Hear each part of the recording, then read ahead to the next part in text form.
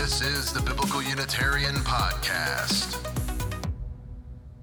Hello, everybody, and welcome again to the Biblical Unitarian Podcast. This is episode 116, entitled The Origins of the Johannine Logos That Was With God. As always, the Biblical Unitarian Podcast is the podcast aiming to start conversations about the oneness and unity of God and about the humanity of Jesus. Thank you so much for joining us today at the Biblical Unitarian Podcast. My name is Dustin Smith, and as always, I will be your host. Hope everybody is staying well and positive during this time of quarantine, and hopefully people are enjoying the various episodes of this podcast. We are continuing to explore the prologue of John's Gospel by examining the origins of its depiction of the Logos, the Word. In our last episode, we looked closely at what the Word meant in the Old Testament by surveying its lexical meaning. We observed that the Old Testament word was variously defined as a spoken utterance, a report, a good thing, a bad thing, and God's command. Sometimes it was even God's own instruction. We also saw that, at times, the Old Testament word was personified as a figure alongside Yahweh. When the Word was personified, it acted as an obedient agent, particularly in acts of creation and redemption. By portraying God's own Word as a personified agent, the Hebrew poets were able to paint a picture where God's utterance was powerfully creative and interactive with those who lived on earth. While the Word was personified as an agent, this Word was never once portrayed as a conscious divine person alongside God. Nor was there any hint or suggestion that this Word was an angelic messenger or some sort of heavenly being. I would also add that the personified Word is never called the Son of God, as if the Son existed in heaven alongside Yahweh.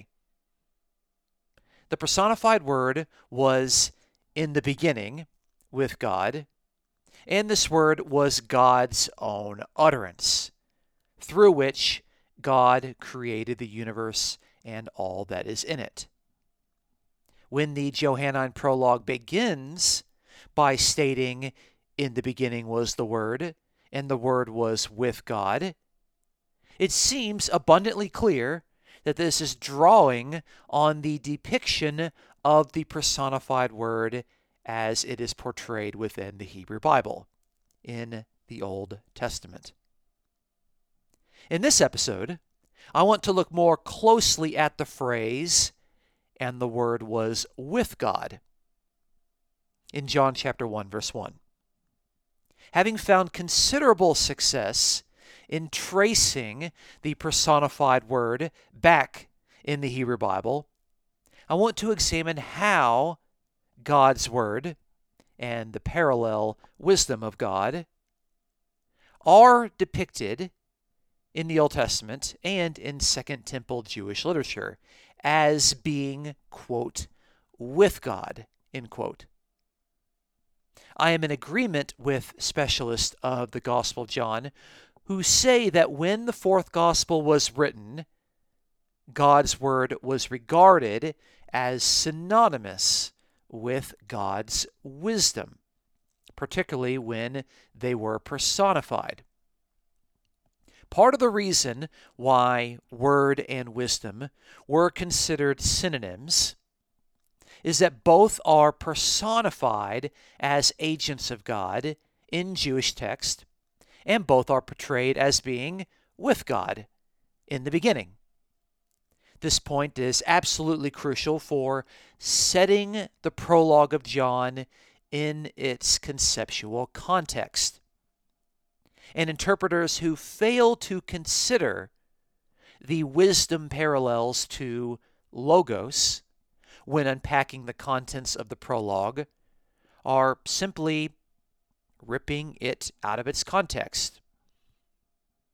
How will our survey of word and wisdom being, quote, with God, end quote, in Jewish text, help us better understand John chapter 1, verse 1?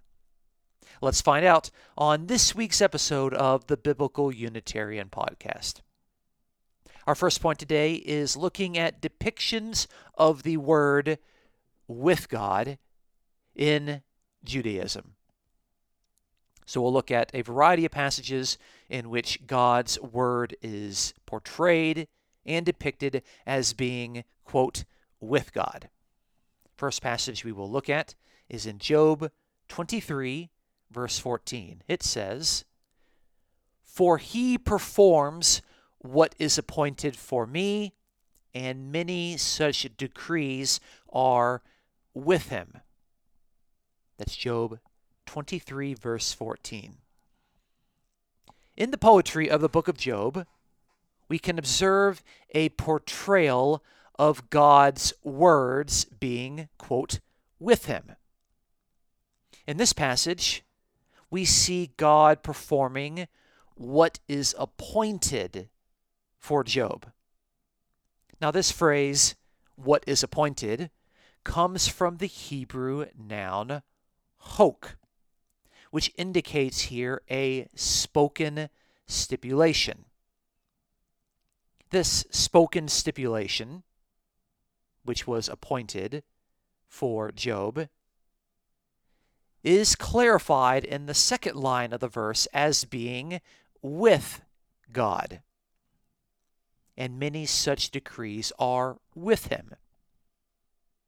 The Hebrew preposition translated as with is the Hebrew word im.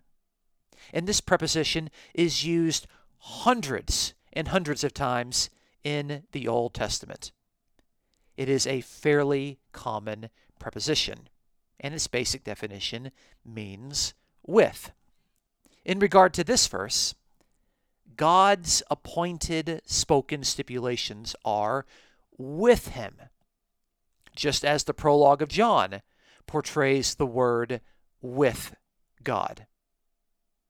It needs to be stated, although it seems obvious to most, that these spoken stipulations in this passage of Job, while they are with God, they are not portrayed as actual persons alongside God. In other words, God's words and decrees can be with him without suggesting that these are additional persons together in some holy heavenly huddle. The poetry of Job needs to be taken seriously when we interpret these passages. Our next passage, still in the book of Job, is in chapter 27, verse 11. It says, "I will teach you by the power of God. What is with the Almighty, I will not conceal." That's Job 27, verse 11. In this passage, we again see that something is with the Almighty. The author of Job uses the typical Hebrew preposition im to portray this as being with God, just as we observed in our previous passage. What is it that is with God? It is God's teaching, that which Job is instructing his readers. This teaching is said to be with God. In other words, God's spoken instruction, his words of teaching, are with him. Again, no one would dare to consider that God's spoken teaching is a conscious divine person up in heaven with God. This is yet another example of how Hebrew poetry can portray God's word and his utterance as being with him, without suggesting that this word is a second person alongside God. Let's look at another passage in Job, chapter 10, verse 13. It reads, "Yet these things you have concealed in your heart. I know that this is with you." Job 10, verse 13. This passage offers us much in the same as we have already noted in Job. The things that are with God, using the typical Hebrew preposition im, are concealed in God's heart. In the context of this passage, it is God's care that is with him.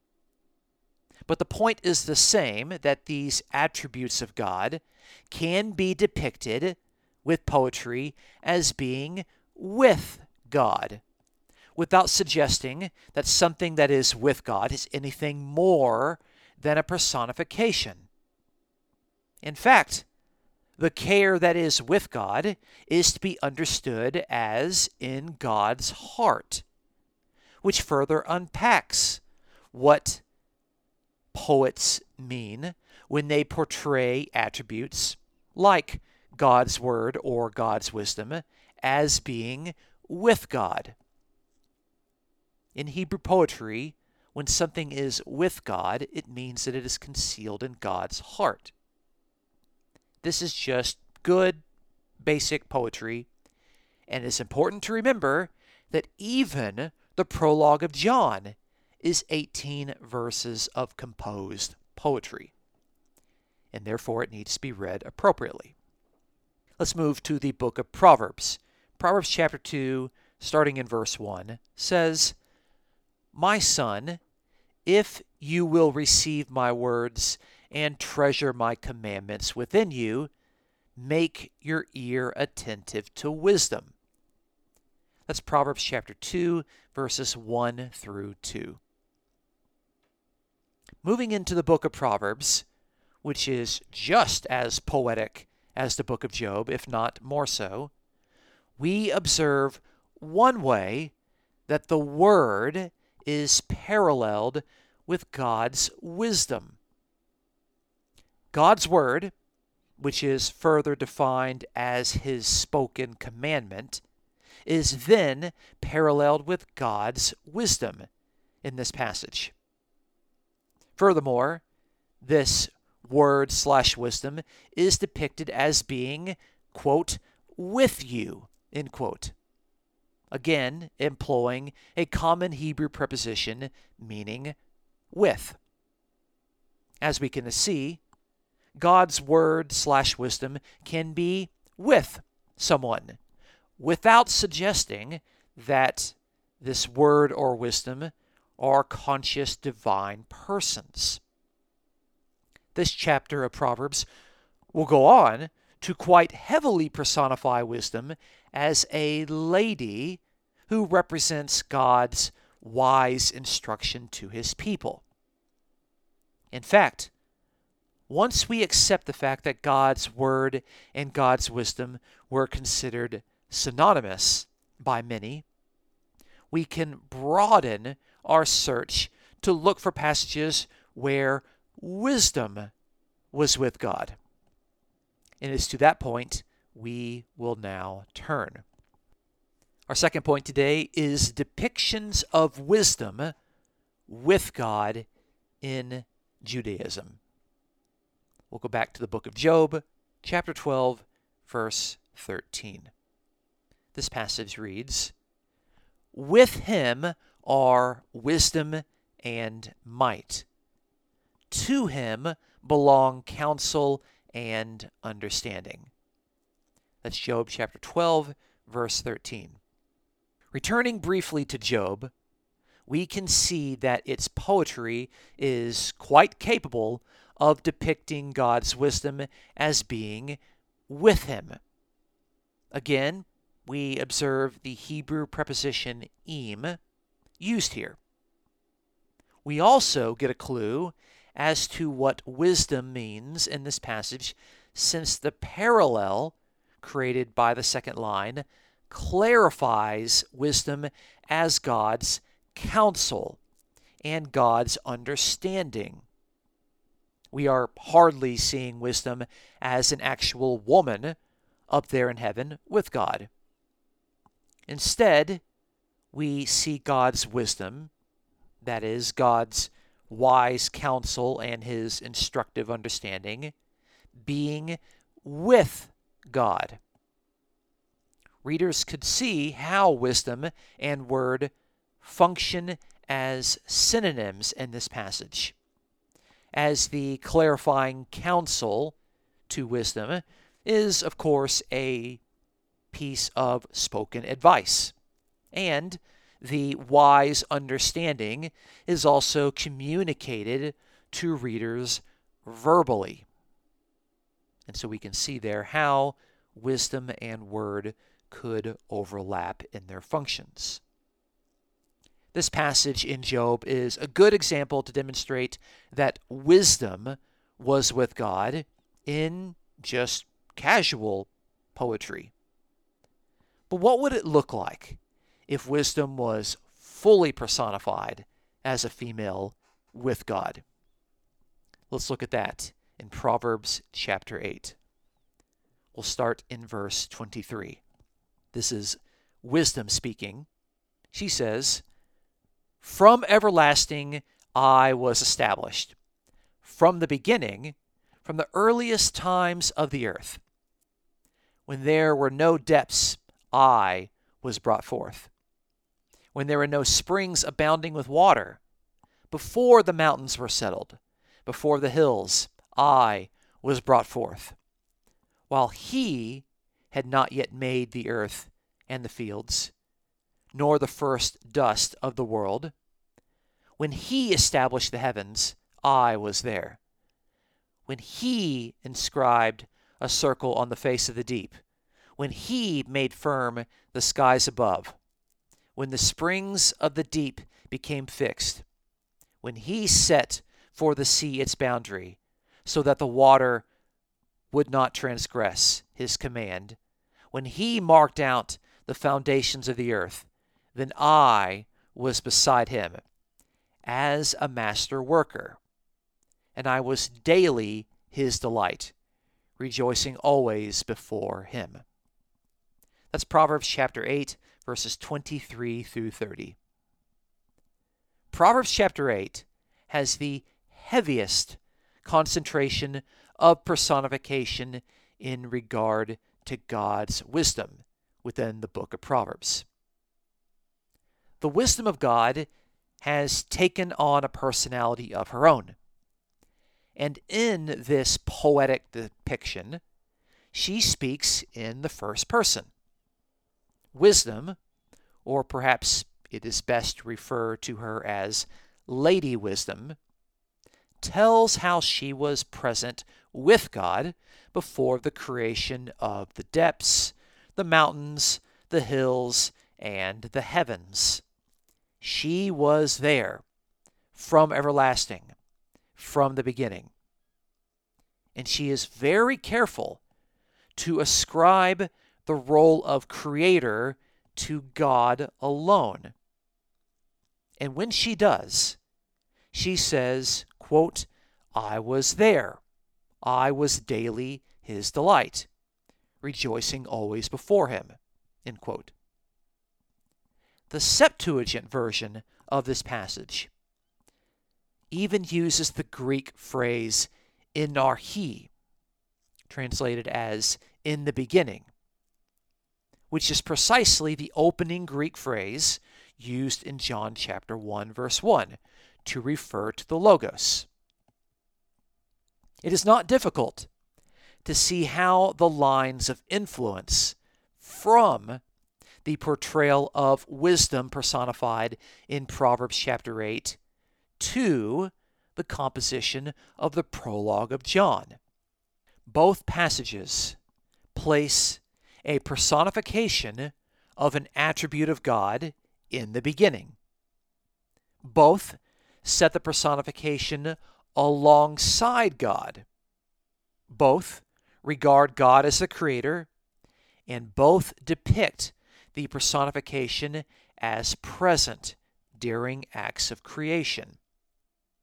The connection between Proverbs chapter 8 and John chapter 1 is especially strong once we recognize that for the writers of the Gospel of John, the personified word and wisdom functioned as synonyms. And of course, it is vital that we follow the argument that Proverbs makes in regard to defining wisdom. That is, it is a personification as a female figure. But Lady Wisdom never is transformed from a personification into a conscious divine person alongside the one true God in heaven. Let's look at another passage. We're going to look at Sirach chapter 1, verse 1, which says, "All wisdom is from the Lord, and with him it remains forever." Sirach chapter 1, verse 1. Now, Sirach is one of these intertestamental books that was included in the Septuagint translation of the Hebrew Bible. Sirach was written around 180 BC, and its contents appear to have been greatly influenced by the book of Proverbs. The opening verse of Sirach, chapter 1, verse 1, indicates that wisdom is with the Lord God, and this phrasing sounds a lot like John chapter 1, verse 1, where the Word was with God. Now this God, according to Sirach, remains the origin of wisdom, as all wisdom comes from the Lord. Sirach will detail the personification of wisdom in subsequent chapters, not unlike what we have observed in Proverbs chapter 8. So, for the writer of Sirach, the personified wisdom was with God in the beginning. Let's look at our last passage of the podcast, Wisdom of Solomon, chapter 9, verse 9. It says, "With you is wisdom, she who knows your works and was present when you made the world." That's Wisdom of Solomon, chapter 9, verse 9. Our final reference comes from another intertestamental work, the Wisdom of Solomon. This work was written around the year 40 AD, a half century before the time that most scholars date the Gospel of John. Wisdom of Solomon, like the book of Sirach, was included in the Septuagint collection of writings, and these works were read by early Christians. Wisdom of Solomon has a lengthy chapter where it quite heavily personifies wisdom as a female figure alongside God. But in our current passage, Wisdom of Solomon chapter 9 and verse 9, Lady Wisdom is said to be with God, and she was present when He created the world. Wisdom of Solomon chapter 9 and verse 9 seems, therefore, to be yet another example where God's wisdom, heavily personified, is portrayed as being, quote, with God, end quote. So, in conclusion, we have observed that our inquiry into the origins of the phrase in John chapter 1 and verse 1, quote, "and the Word was with God," end quote, has pointed us in the direction of Jewish text in the Hebrew Bible, as well as a handful of text from the intertestamental books. Each of these Jewish texts predates the prologue of the Gospel of John, and each of these texts portray either God's Word or God's wisdom as being with God. Sometimes the depiction of the Word or wisdom of God is basic. It is a spoken decree, a teaching, or God's wise counsel. Most of the evidence, however, indicates that Word and wisdom were personified quite heavily. These personifications allowed Word, and most often wisdom, to appear alongside God. But the poetic portrayals of God's Word and wisdom never went beyond personification. Furthermore, the texts where Word and wisdom were depicted as being, quote, with God, end quote, all came from Jewish works of poetry, specifically works of Jewish wisdom literature, Job, Proverbs, Sirach, and Wisdom of Solomon. If the portrayal of the Word being with God in John chapter 1 and verse 1 is dependent upon these earlier poetic Jewish depictions, then the prologue too must be interpreted as poetry. Second, we notice that when it came to the personification of God's Word and God's wisdom, the two were regarded as near synonyms. Both Word and wisdom were personified attributes. Both Word and wisdom were depicted as the means through which God created the world. Both Word and wisdom were portrayed as being with God in the beginning.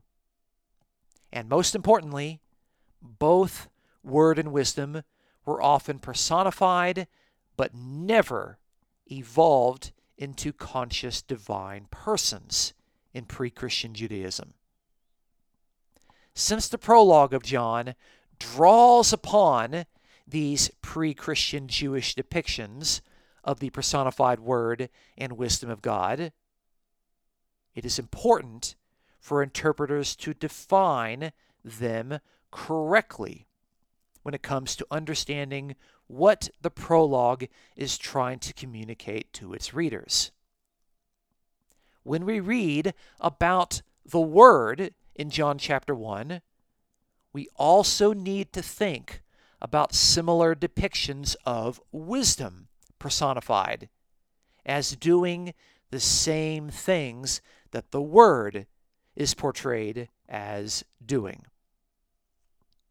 Since the personified Word and the personified wisdom were frequently described as being with God, then this strongly suggests that the prologue needs to be interpreted in light of these relevant Jewish wisdom texts, instead of reading the prologue in light of church councils from the 4th and 5th centuries. The context of the prologue is Jewish wisdom Christology, not church councils from 300 and 400 years later.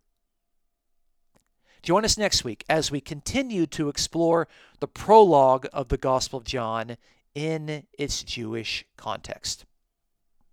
Please consider supporting the Biblical Unitarian Podcast as it aims to promote these sound truths about the oneness and unity of God and the humanity of Jesus. you may check out this episode's description for a PayPal link. Thank you so much for joining us at the Biblical Unitarian Podcast. My name is Dustin Smith. Until next time, you folks take care.